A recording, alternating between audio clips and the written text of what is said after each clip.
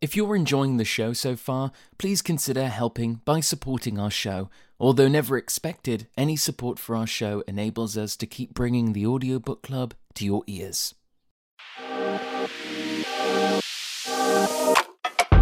Thank you so much for tuning into the show, and welcome to Season 2 of the Audiobook Club with John York.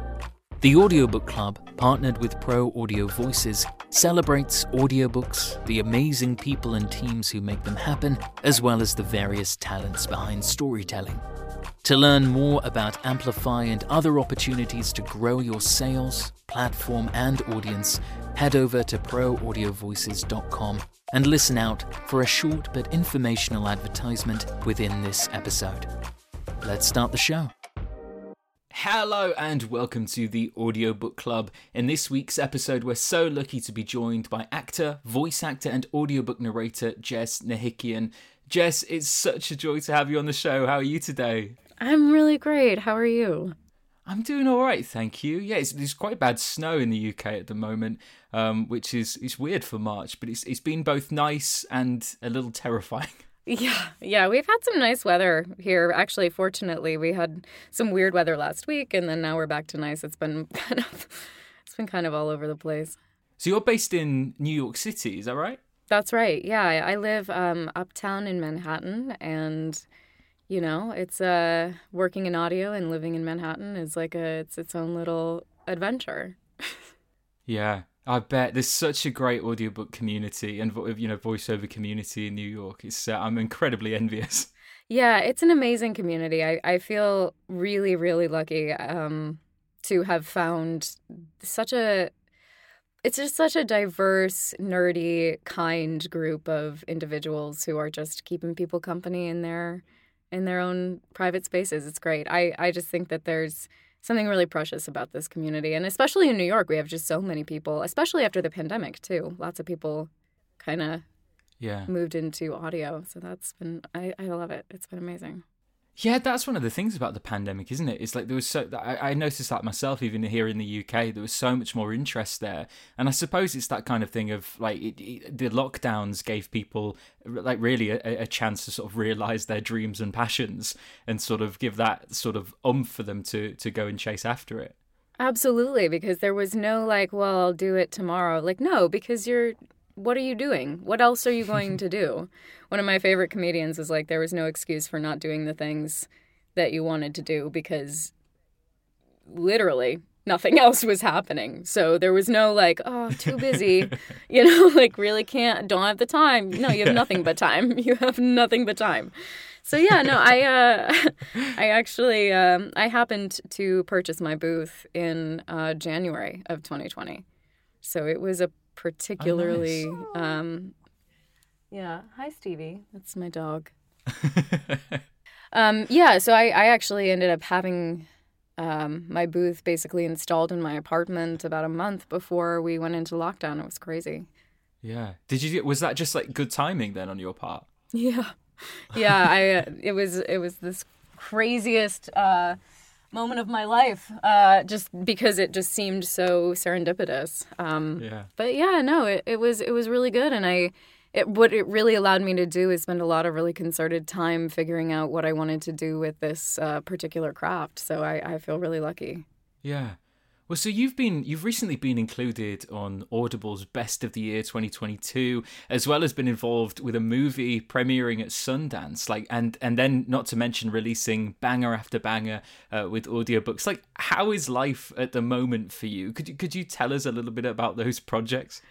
Yeah, life is really, really good. One of my best friends sent me like a reductress meme that was like, things are going well for woman, so now she's terrified. I'm feeling a little bit like that because I do all of this work by myself and in my booth at least, and it's wild to have it be received, but also I'm so grateful to have it be received so broadly and with such with such kind words. So yeah, no, it was very cool. I got an email from my publisher the day the list came out, and I was like, oh, that's wild. It's funny, John, it's actually the day I met you. I found out on my way to that little dinner we went to. Oh, so, no way. Yeah, some serendipity there. So yeah, no, it's been really good. I got to do some voices on a pretty popular video game recently, so I'm really looking forward to that coming out. And it's just it's been a pretty cool artistic time. Yeah. And actually, yesterday we found out that the movie that went to Sundance that got picked up by Sony. So, oh my god, it's a crazy moment to be me. But I'm just like so grateful for everybody who's kind of like loved me and taught me into this moment. yeah. There's no way to do it without a community of people around you cheering you on. So I feel really really good about that, and I feel excited to see what happens next. Yeah, absolutely. It just goes to show how you're a much better person than I am, because if I'd have found out that I'd have been included on that Audible's Best of the Year list on the day that I was going to an event, there wouldn't have been a single person on that table who wasn't aware. I would have... Yeah, it's funny. I've always been a little bit like that. I like to figure out how I feel about successes before I talk about them, which I don't know what that says, but I sometimes like to hold it pretty close to the chest and cherish it before I get anybody else's feedback on what it means. Yeah, you know? absolutely. Yeah, it's funny. It's been a wild time. I've nicknamed my booth the Mystery Machine because, it's like Scooby-Doo. Because I've just been doing mystery after mystery this year. It's been crazy. I'm just like murder person. Yeah. Do you find yourself going do you find yourself sort of being like appealed to those genres, or are those just the sort of jobs that you keep getting asked back for? It's a little bit of both. About to really part the kimono here on my nerdy past, but I grew up playing a lot of like point and click video games, and one of my favorites was the Nancy Drew detective series. Yeah. So those were just like crazy little mysteries that were weirdly animated for the 90s. It was a great moment in video game history. But no, I really liked mysteries. From the time I can remember, it's been my favorite genre. Loved true crime for the moment it was having in like 2016 when everybody loved true crime. I think it's just a part of my literary DNA. And so it feels it's really fun to do a lot of mysteries and a lot of murder mysteries. I do have to like take care of myself because they can, if you're like really stuck in them for too long. Oh yeah. You can it can start to wear on you. Yeah, I bet. Too much sad sometimes. Absolutely, and you start sort of going through your life very suspiciously. Yeah, exactly. And it can bring you down in ways that you're not always aware of, in the same way that I think it can lift you up. Like I'm sure you're familiar when you have a really good interview or when you are working on something that's just really well written and you get in that pocket where you feel like you're in the flow. It's like super joyful. So I think you got to take the good with the bad. But yeah, sometimes it requires a walk in the park. Oh, absolutely. I think you're absolutely right. You just have to kind of look after yourself. And I find that like I have to be really careful kind of what TV shows I watch as well, just in my own time. Totally. Because I think, if you're not feeling that great anyway, and then, you're watching something that's like really sad or like kind of destructive, it can bring you down even further. Yeah, it can really be like confirmation of how shit things are or how garbage things are. Yeah. I don't know. Can we swear on this podcast? Oh yeah, go for it. Yeah, I'd like to, if it's okay, just before we jump into some more specific questions, I'd love to start by kind of getting to know a little bit more about your background, if that's okay. Could you share with us like how you found yourself acting and in the world of VO and audiobooks and all that goodness? Yeah, I'm one of those like lame people who has always wanted to do it. So I went to a high school that kind of had opportunities to focus in theater, and I did that for 2 years of my high school experience. And then while I was in high school, there was a lot of support and encouragement towards continuing your education if you wanted to in art or whatever. But we had a lot of really great support, and somebody recommended to me the Royal Conservatoire of Scotland. At the time, it was RSAMD.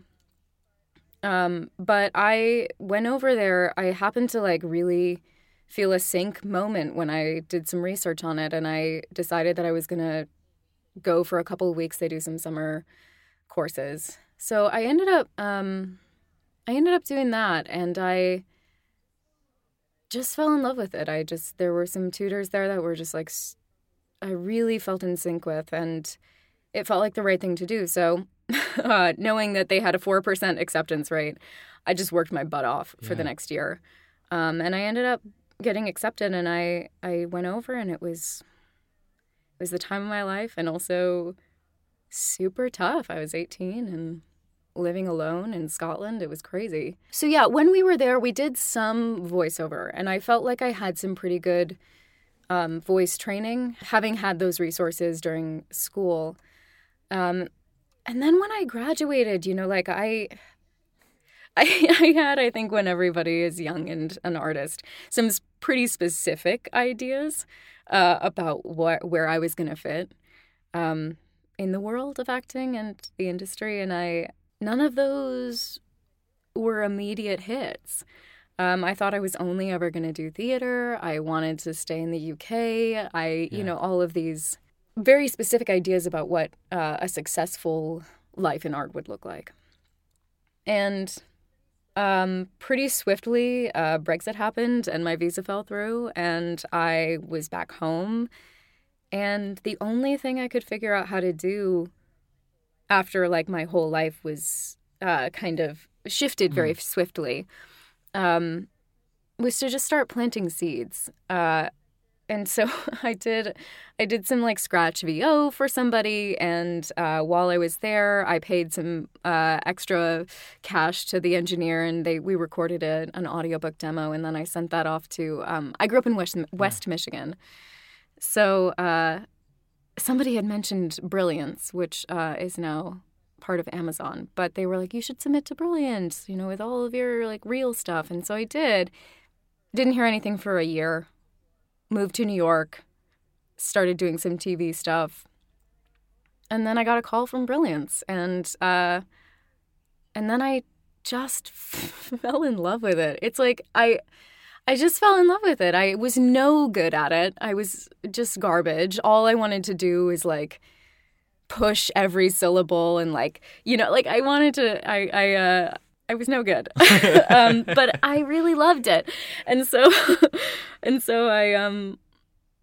I just tried to get good. I was just like kept throwing myself against the wall. I hired a really great coach and had him, tear me apart and help me figure out what my voice was going to look like, what my artistic voice was going to look like, the things I wanted to say artistically.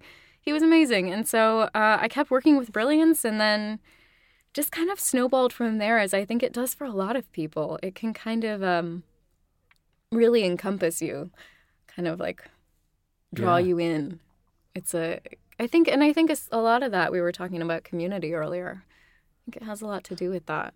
The community is just so supportive and loving, and I think the work is just so personal that it's hard to be competitive. And so I think it was a place that I felt really loved and supported artistically. So there was no way I wasn't going to continue. I think you're absolutely right. And there is it's strange to say community, because I absolutely agree with you. But I think it's strange because obviously it's quite an isolated job, or it can be, especially if you're working from home. Yeah. But yet there's just something about the audiobook industry in particular, I feel, that just I think maybe because we're, a lot of us are in solitude a lot of the time, that when we are sort of, interacting with each other, it really is just such an overwhelmingly welcoming space to be. Yeah, and I wonder how much of that comes from the fact that it's isolated, and how much of it comes from just the kinds of people this work attracts. I think you have to be pretty self-led. You have to be pretty flexible. You have to be pretty driven. And I think that I wonder if there are it just attracts a certain breed of artist, and there's some simpatico there. It is funny that you mentioned it's such a strong community for such an like something we all do in isolation. You know, I mean, at most, right, if you're in with a publisher, you've got like 4 people in the room at most. Yeah. Like that's like ooh, wow, there's a lot of folks here. But yeah, it's interesting. I'm actually going into my first in-person session in a while next week.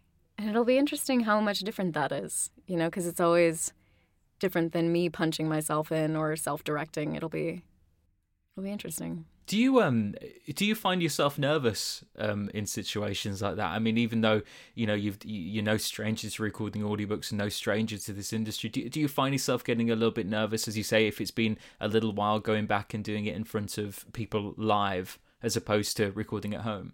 Yeah, I think there's like a lot of just being perceived that goes along with being in person. And it's not necessarily, I wouldn't describe it as nervousness, but it's just a very different workflow. You know, I find it a little bit more tiring because there's a little bit more of being on, because you're communicating with your director, you're communicating with the producers on your break or whatever. And I just find it to just be a little bit more, it requires a little bit more of me to be in studio than it does to be in my booth. Yeah, absolutely. I think there's just an element. I think it's like when you're working from home and no one's watching, you can sort of just switch off, kind of like in between, just sort of go into like I do anyway, go into like a little bit of a trance state between chapters, and then totally. Or you can like get up and make yourself tea in your house, and you're not like, hey, where's the tea? Like, you know, like it's a familiar environment, and I think that's. It just is a little bit more comfortable. But I really also really enjoy being in person, because like one thing that sometimes I feel a little bit drained by this job is that like there's really not a lot of feedback. You know, like there's just, if you're not being directed or you're not in studio, like it's really just you and the mic and your own feedback loop of like what you're looking to do and what you hope this book will sound like, and it's a lot of just like, I think it's exciting always to have somebody on the other end of the headset experiencing the thing you're trying to create. Yeah. Because it feels a little bit more active and a little bit more like I can see how this will land on people when they're actually listening to it in their car, rather than I hope this is something, you know. So I think that's an exciting part of being in person. Yeah, absolutely. You're no stranger to recording voiceover for video games, of course. And now this particular medium being an incredibly popular suggested topic for this show, I'd love to know how your process adapts when working on a video game. Could you perhaps share with us like kind of what the audition process looks like, you know, developing a voice for that character, and just your general overall experience when recording for video games? Yeah, absolutely. So it's funny that it's even in the same, like, job sphere, because it's not the same job. You know, I think narration, I have a great friend, Mia, who I think you know, Mia. Oh, yeah, I do, yeah. Yeah, so Mia and I went to high school, college, and now live in New York within 5 blocks of each other.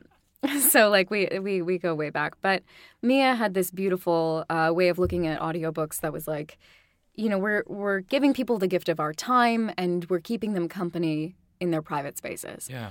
And I think that's like a really beautiful way of looking at audiobooks. And I think in that way, there has to be a familiarity when you're narrating an audiobook. A truth-telling that's about keeping the listener engaged, but also sort of a specific kind of intimacy. And when you're working on voiceover, that's no longer a consideration, right? Because you're not actually keeping people company. What you're doing is creating a single character that is recognizable and full of life. Yeah. So that it transcends the fact that nobody's face is expressing the text, right? Yeah. So You're trying to create more of an archetype rather than like a comfortable situation. So when I get a voiceover breakdown, it really depends. I'll talk about specifically like fantasy video games, right? Mm-hmm. So what you want to do is, what I'll do is you do all the research you would normally do on any project. So you look up the casting director. What else do they cast? What other projects have they worked on? And then usually I'll try to watch some of that for about 30 minutes or so and get an idea of where that sits. So like if it's a video game, I'll watch like playthroughs on YouTube. It's insane that this is my job.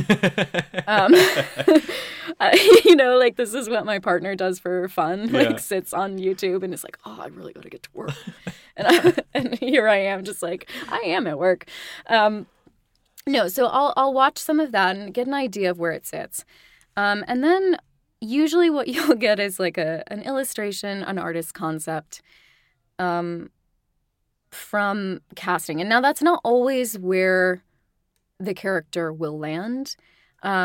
Sometimes they'll tweak the art after they cast somebody in the animating process. But usually it's a pretty solid idea of who this character is. Now, the things I look for, especially in fantasy, what kind of weapon are they carrying? What outfit are they in? Mm-hmm. And are there any specific things in the breakdown that would lead to vocal choices? And so when I have that, then I start to try to find what the mix of masculine and feminine is in the voice. I try to figure out if they're more of a projecting strong voice or if they're maybe a little bit more relaxed or a little bit more soft or sexy. I just try to bring out all those colors. And usually what I'll do is play with 3 or 4 versions until I find something that I feel like fits. And then you read your lines. And it's so funny because voiceover is usually like 5 or 6 lines. It's not a lot for an audition. So most of that process is finding the voice that fits what they're looking for in the tone of the thing. Yeah. I find it so fascinating that sort of building up process, especially in like the research part of it. Is research a big part for you when going for a job? Is that like a section that you really enjoy? Yes, research is important to me because it helps me feel like I can ground myself in some level of a tone, right? I think research is big for me in terms of because there are all kinds of animation voiceover needs, right? Like you've got your little kids, and that's a very different tone than your I'm a badass lady with a sword.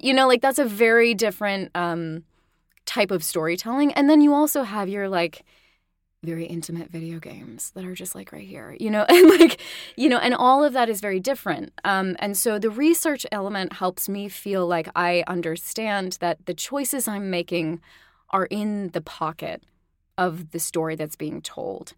It was a piece of advice that was given to me by a director on a video game session, which was just that acting is a really important element and finding the voice is a really important element, but also knowing the thing you're in. And sometimes that can be a little bit tricky to figure out, especially if you're working on a new game. And then you just kind of have to look at what else the studio has done. Yeah, I think research is really important. I guess I'm finding that out. Yeah, because I guess without the research, I don't know where to begin. It's my starting line. Just moving on to a different topic, if that's okay. How are you at dealing with uncertainty? Because I get a lot of messages on this show for those who are starting out in the industry, and this may be their first kind of endeavor into a career path that is self-led, and you don't technically, you don't necessarily know what you're going to be doing a few months down the line. And I just wondered, first of all, how are you at dealing with uncertainty, and then also if you have any advice for those who are in that position, just starting out, who are finding themselves having to cope with this for the first time. That's a really good question. Probably really, really early in my career, I dealt with a lot of maybe resentment and fear around the unknown. I felt like I had worked really hard to get where I was and that the uncertainty was against me. And then I found the audiobook world and I found my voice artistically. And I think what that gave me was the ability to like kind of settle in my in myself a little bit more. And with that, I think I realized that uncertainty is not exclusive to this industry. Uncertainty is everywhere, always. And it's a part of life that is I've tried to reframe my uncertainty into a barometer for my care for the thing I'm doing. Like if something is feeling uncertain, maybe that's because I'm trying something new. Or if something is feeling uncertain, maybe that's because I don't actually have a lot of control. But me indulging the uncertainty and considering it as like a thing I have to conquer is not particularly helpful because I'm not going to. And so I try to look at the uncertainty and just say like, oh, I'm really caring about this right now. Okay. And like I just try to leave it there. It's easier said than done. I also go to therapy. That's a huge part of my uncertainty practice is like, just dealing with it. 'Cause it's, and if I can take a left onto a mini tangent here, I think, for those of us who are not at the end of our careers, this AI revolution has been a really big trigger for a lot of people because of its relationship to artistic uncertainty. And I think change is necessary. And it's not always good, but it's necessary. And so with that major uncertainty that I am super not looking forward to dealing with, that's been a really good moment for me where I've been able to say, oh, yeah, my threshold for uncertainty is higher than it used to be. Like I can withstand more uncertainty. And I would say that like if you're just starting out, sitting with your uncertainty and expanding your capacity for it will serve you because it will allow you to be flexible and it will allow you to have the fun that you're trying to have. Because I think like nobody's getting into this because it's like a quick buck or an easy thing. People get into this because it's a good time. And it is a good time. And so if you can sit with your uncertainty and just let that be a natural part of what's coming up for you, I think you can just have a little bit more fun. And I think always engaging with the thing you're trying to get better at and picking what you like and what you don't like and trying to engage with the scary and engage with the things you're not good at. Like facing all of that is going to be way better of a time, I think. I resonate with that a lot. I think because uncertainty was like a massive thing for a massive issue for me, really, because I just I struggled a lot with it, and I didn't know at some points if I was able to kind of cope with it. And I was talking with a friend of mine who's an actor, and he was he sort of sat me down one day and said like, well, have you got any interest in doing anything else? And I said no. And he says like, have you got any transferable skills that could let you do anything else? I said no. He said, well, you don't really have much choice. and he kind of just put everything in perspective. I thought, well, this is it. I'm just gonna have to buckle down. Yeah. Well, I think that that's like a reality for a lot of people in this industry is like, it's not always like a moment of clarity. Sometimes it's just shit enough for long enough that you're just like, well, I guess this is just how it is. Yeah. And like in that there is a lot of freedom, right? Like, okay, this is just what it's going to be. And I think as a person in the world, I think especially for creative people, it's important to know what kinds of struggles are deepening you and what kinds of struggles are smothering you. And I think for some people, they get into this career and it's smothering for them, the uncertainty. And that's totally valid and does not make them a failure or a bad artist. Or it's just an unfortunate reality of art interacting with capitalism. And it's, it's just, it doesn't mean you're no good if it's not for you. It's a lifestyle in many ways that you have to be on board with. And if it smothers you, there's no reason to do it. Absolutely. Yeah, I agree with you completely. Another topic that I get messaged a lot about, even though I've mentioned it quite a few times on the show, new messages keep asking me to ask. So, I'm gonna ask if that's okay. But networking is something that we hear over and over again that we should be doing more as creatives and artists and such, expanding our network and our colleagues and friendships. What's your experience networking? Is it something that you like kind of actively keep on top of? Is it, have you got any kind of thoughts on networking in general? The people who are for you will not lose sight of who you are. The people, I think what's really important is not trying to be everybody's solution. I think what's really important in networking for me, right? And I think a lot of people have a lot of different views on this. For me, I really want to get to the end of my career and feel like I had real relationships with people that transcend the work that we're doing together. And that's not always possible. Sometimes you're working with people and they're just colleagues. But I think one thing that's really important for me is feeling like I know and trust that if somebody I am working with has something to say about the work I'm doing, that they can and that they will. And so what I really try to foster in my networking connections is the basics of like, this is who I am, this is the kind of work I'm doing, and this is the kind of work I'm interested in doing. But also really finding the people you enjoy who are making the work you're interested in doing. Because those relationships will outlast any working relationship.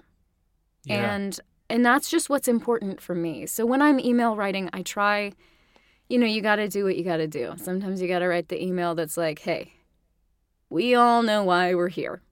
I want a job and you should give me one because I would like it, please. Right? Yeah. And we do the dance of like, hey, how are you? How's the weather where you are? And we got to do it and everybody knows what's happening. And that's just true. You have to do those parts of networking. And that's something I am slowly but surely learning is just part of it, right? That's the boring stuff. That's your vegetables.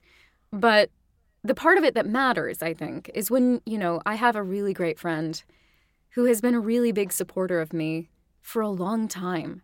And whose career has moved in a bunch of different ways in the audiobook world. And now this person is doing really quite well. And we're still friends. And I think we kind of came up together. And I really treasure that relationship because that's one of those people who I feel our relationship transcends the industry. And that's what matters to me. And so I guess I'm not afraid of missed connections when networking. And I think that that's probably served me and made me pretty lucky. Because I think that if there's a missed connection, it's fine. First of all, things come around again. But also, it's okay. There are enough people doing this work that you don't have to be everybody's everything. Yeah. Yeah, and so I think keeping things authentic is important. And those people who see you will see you.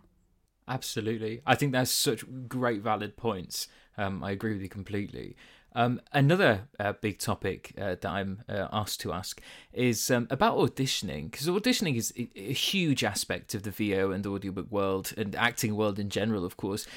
Do you have kind of any advice for auditioning? Is there a certain mindset that one has to adopt that you found that's helped you to avoid getting too obsessed with a particular job, or kind of to sort of limit disappointment if there's a particular job that you really wanted, if something falls through, etc. Have you got any sort of thoughts on auditioning as a whole?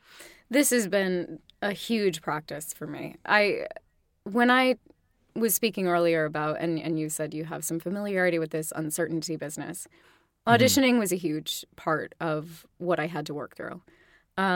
Because I found that auditioning, and maybe you'll agree, maybe you'll disagree, I'll be interested to hear, but it's not the same thing. It is both exactly the work you'll be doing if you book it and not at all the work you'll be doing if you book it, right? Because I think, when you're auditioning, something that's really important is to find you in that piece. I think when I was first auditioning, I was really, really stuck on what was right. What did they want to hear?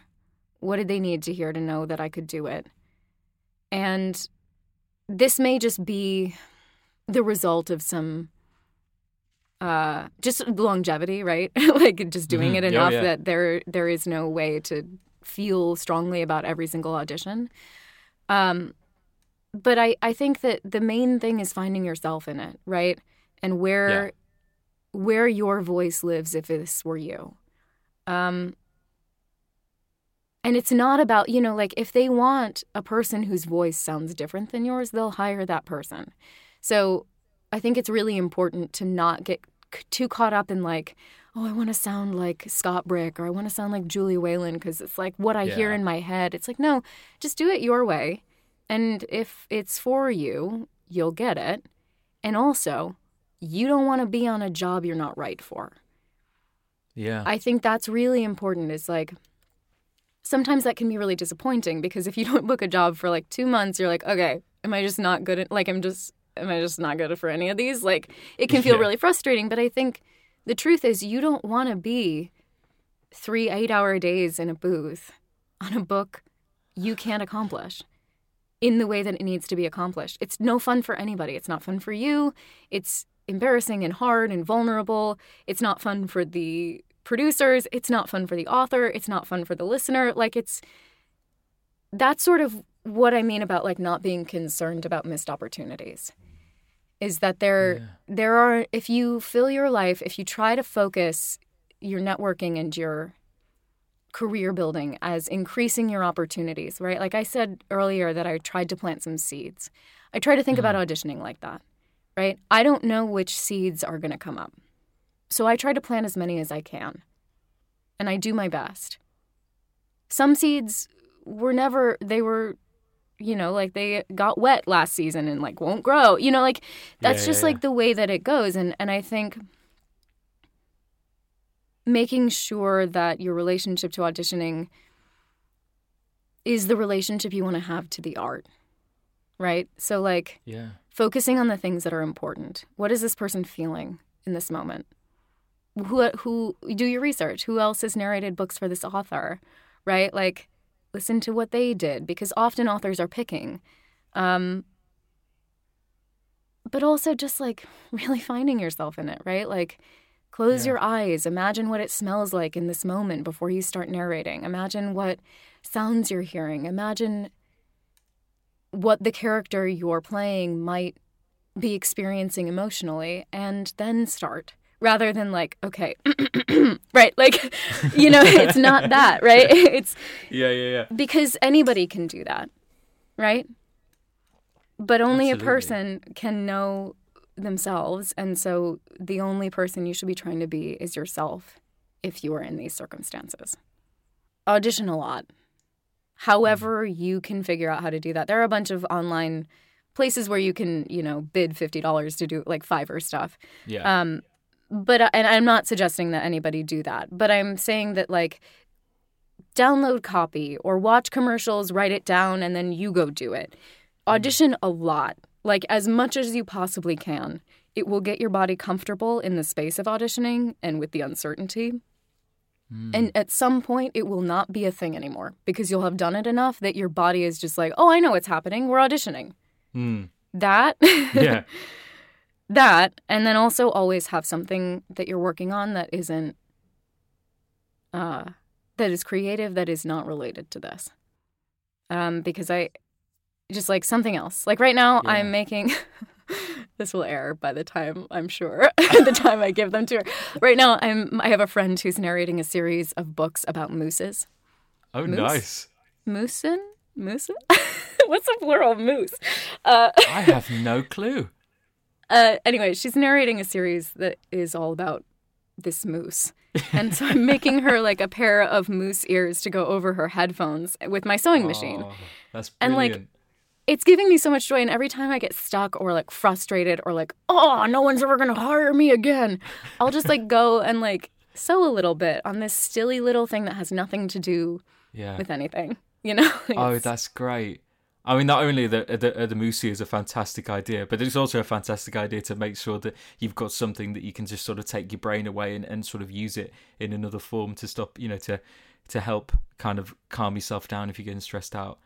That's brilliant. Yeah, and something creative too, you know, like, or, you know, I guess if you like video games, I do that a lot. I'll sit down and play a video game because it's creative and problem solving. Yeah. Do you play the ones that you're in? No, I haven't worked on anything that I've played. I don't think. Yeah. No. Right now I'm replaying through The Last of Us. Oh, nice. I haven't played that yet. I'm still getting around to it. I'm so late to the party. It's okay. It's just a great story. Yeah. It's an awesome story. Do you know, like sometimes when there's a film coming out, but it's based on it's an adaptation of a novel, and I don't know if you do this, but I certainly think, well, I won't see that yet because I want to read the book first, and then it's been 5 years. Yeah, exactly, and that's how I feel about The Last of Us with the TV show just coming out. I think, well, I wanted to play the game first. It's like I'll watch it in 5 years' time then. Yeah, no, I would actually say with The Last of Us, you could probably watch it before you play the game. Could you? Okay. Yeah. It's like, it is my favorite piece of video game art that I've ever encountered. And I think you could absolutely watch the show and play the game, and they're both equally good and equally different. Yeah. It's not going to ruin it for you. Okay, cool. Okay, I'll pop it on the list. This is a weird question that I've started to ask at the towards the end of the episode, so do please feel free to ignore it completely. We can move on. But what's a question you wished you were asked more? I really like this question, but it's gonna need a minute. Well, I'll tell you what something somebody said to me at a time in my life that it made me mad. Okay. And then I'll tell you what I wish somebody would have said. So this was a real gift this person gave me. I was getting headshots done in Los Angeles, and I went to get them done, and I was just like in this place where I was like fresh out of school and trying so hard to make it be. Because I was trying so hard to make it be, obviously nothing was being, because it was too much intensity and not enough art making. Yeah. And this guy who was doing my headshots, he put the camera down mid-shot and was like, hey, you'll figure it out, but focus on your feedback loop. I didn't understand what that meant because I thought I had just graduated college. I've arrived. I am young. I am ready to go. Put me on the Freeform show. Yeah. I felt like I had arrived. And so it was a really frustrating thing to hear. Like, hey, you need a better way of feeding back to yourself. Like the thing you're doing is not resonating. It took me another 5 years to figure out what he meant. And I'm glad that he said it. But what it is that I think he was trying to say was the thing that matters more than anything is what you have to say, right? Yeah. Ira Glass is like a very famous American radio host, and he had a thing he said many years ago, which is like your job as an artist is to develop your taste. Yeah. And so I wish somebody had asked me about my taste early, because it took me a while to figure out that there was no right way of doing anything, that it was just about making things that didn't exist before. And if it's just about making things that didn't exist before, they should be things you're interested in making. They should be things that resonate with you. And even if they're not things that resonate with you, you have to find yourself in them. Yeah. Because otherwise, don't do it. Right? Yeah. Like if it's just to get the next job, or if it's just to put the shit on your resume, it's why? Yeah. You know? Yeah. Because this is about human to human contact, and this whole world, right? It's about entertainment. It's about company. It's about creating something. It's about literature. But it's also just about, like, I am a person. I hope that you can see yourself in me. Mm. And so the number one thing is knowing who you are and knowing what you want and what kind of art you like and don't like. Yeah. And then closing the gap between the kind of art you want to make and the kind of art you are capable of making. Right? Like, yeah, absolutely. Yeah. So, because, like, sometimes there's a discrepancy, right? You're like, I want to make an Oscar-winning movie. And then you're like, I can do it. And you get in front of your self-tape camera and you're like, I really can't do this. I don't know what I thought I was doing, but it's not what I'm doing.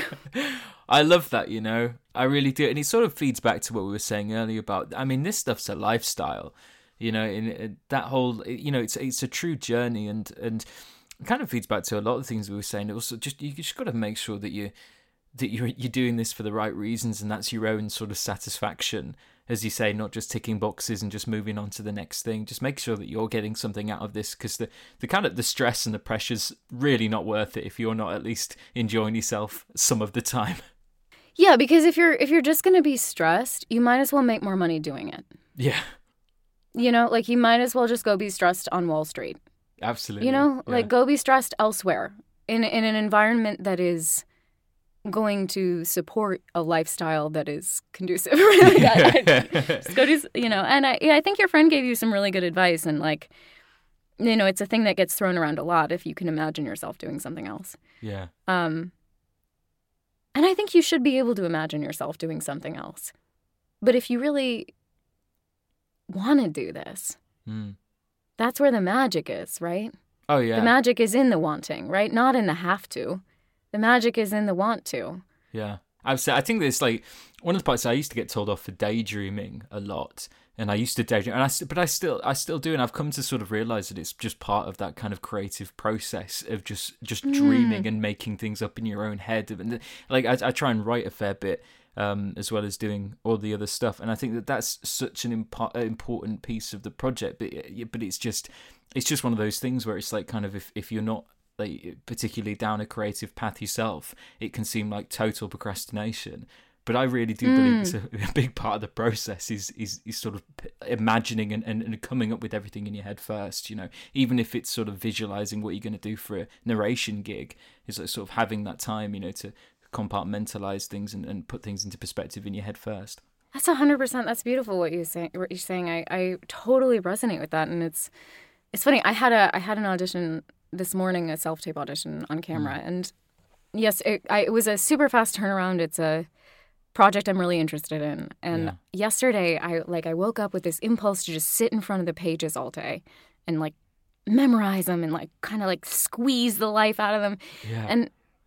And then I, like, had this moment where I was, like, taking my dog for a walk, and I was like, oh no, outside is where I need to be for this. And it felt like such, like you said, procrastination, because I was just outside for 2 hours walking around, just, like, listening to music and, like, inspo gathering. but it was the thing that I needed. And I think that that's a huge part of an artistic lifestyle, is knowing what you need at that time and what parts are integral to your creative process, right? Because you'll get thrown a lot of, oh, yeah, do this before every whatever, and this is the only way, and, like, that's just people trying to sell you on their way. It's not necessarily your I think it's really fascinating. I think it's also sometimes, like, in times where, you know, I often find it, like, if things are getting really busy and I've got a lot to do and I find myself getting overwhelmed, that it's like the best, like, because all I really want to do is sit at my desk and carry on working, but I'm getting more and more stressed out. I think I don't have time to do anything else. But then if I just remove myself for 30 minutes, take a walk outside, just take a break, I come back and get more done than I ever would have done if I'd have just stayed there. And I think that I think your brain kind of secretly tells you what you. Well, sometimes it works against you, but then also these, like, you know, just little kind of voice. I was going to say little voices in your head, but it makes me sound mad. But you get my point. No, voices in your head. Also, like, we work in voiceover. It's just all voices in our head. Yeah. Absolutely. Gotta get safe with that. When we've spoken about two of them there, sewing mousses, and of course video games. But I was going to ask, like, when not acting on screen or in the booth recording, what can we often find you up to? I play a lot of D&D. Oh, nice. Yeah, I play every week with my friends, and I'm just getting back into it. I do enjoy that. I like, video games. I have a dog. I like to take her to the park and watch her run around like a little nutcase. Yeah, I really enjoy reading and listening to audiobooks. Yeah. I'm unfortunately very engaged with the work I do. I love to travel. Yeah. I feel like I'm saying generic.com answers. No, not at all. Yeah, I really enjoy reading. I love taking care of my plants. Yeah, I guess I need some more hobbies. I think they're really good hobbies. I think they're really good. I hope they are anyway, because I share a lot of them. Although I must admit I haven't been able to keep a plant alive longer than about a month, which doesn't speak very well about me. But you mentioned traveling there. Have you been back to Scotland since coming back after studying there? Yeah, but it's been I think it's maybe been 5 years. Wow. Since I've been back. Yeah, it's I miss it all the time, but it was a very specific time in my life. And do you ever get this thing where there's a place or even if it's just a coffee shop or whatever that you frequented at a very specific time in your life, and you almost just kind of want to leave it in your memory? Oh yeah. Yeah, absolutely. Or in some cases, there's certain pubs that I will not return to because of these. Because I think it's who you were at that point, and not necessarily it's particularly negative, but you've moved on from that headspace, and you're now onto different things, and it kind of, I don't know. For me, it's I'm kind of scared I'll put myself back into that zone, I guess. Absolutely, or it just sort of jogs your memory in ways about things that you're maybe not keen on remembering, or it's changed. And I think that's the biggest, for me right now where I am in my life, that's it would be sad to go back because I have such a specific memory of it and see something that's not the way it was. I'd like to, as we sort of close and go towards the end of the show, I'd like to end by just kind of simply asking if you have any upcoming projects. I know, of course, there's one that you can't talk about, but if there's any upcoming projects that you can talk about, that you're excited about, that we can look forward to. Yeah, I have. So I did some voices on a children's animation show called The Enchantimals, where I play a hedgehog and a corgi. I really enjoyed working on that one. It was a lot of squeaky voices. But that one was really fun. I had a book released yesterday, The Protégé, by Jody Gurman, and I narrated that with Cindy Kay, who I'd never worked with before, but she's amazing. And then a really cool title from Brilliance is coming out next month, The Rise and Fall of Ava Arcana. So that one's a really good one, and I narrated that with Samara Naemi, who's amazing. So those are some fun ones, and then hopefully you'll be able to see Shortcomings, which is the one that went to Sundance because it just got picked up. So hopefully we'll know some more about the distribution soon. Oh, that's fantastic! Yeah. Well, that sounds brilliant. It sounds like you've got a busy time ahead. Yeah, I hope to connect with more projects that are fun and funky, and yeah. That just about brings us to a close for this episode of the Audiobook Club. All links to Jess's social media and website will be linked in the show notes. Thank you so much for tuning in, and of course, another huge thank you to you, Jess, for joining us. Thanks for having me, and thanks for listening if you made it this far. No, I appreciate it. Thank you so much, John. Frustrated by the royalty rates for your audiobook? Annoyed that when the digital distributors say 70% royalties, they actually mean 70% of 50% or 80% of 70%, neither of which is an actual 70%. Wishing there was a way to cut out the middleman? Yet, you want your audiobook listeners to have a smooth and positive experience, and a direct download sale from your website won't deliver that. We at Pro Audio Voices hear you. Out of our commitment to our author clients, we've created Amplify, a program that provides an actual 65% of the sales price that you set, that gives you access to your customers' names and emails so you can reconnect with them, and keeps you in the driver's seat. Check it out at proaudiovoices.com. You'll find Amplify in the marketing menu.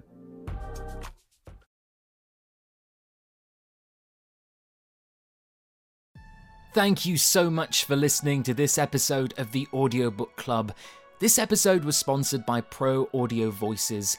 If you have a story you want to bring to life, head over to proaudiovoices.com to get in touch with industry professionals that can take care of every step of production, as well as offer support and guidance with marketing, growing your brand, and boosting your sales. Once again, that's proaudiovoices.com. Thanks for listening.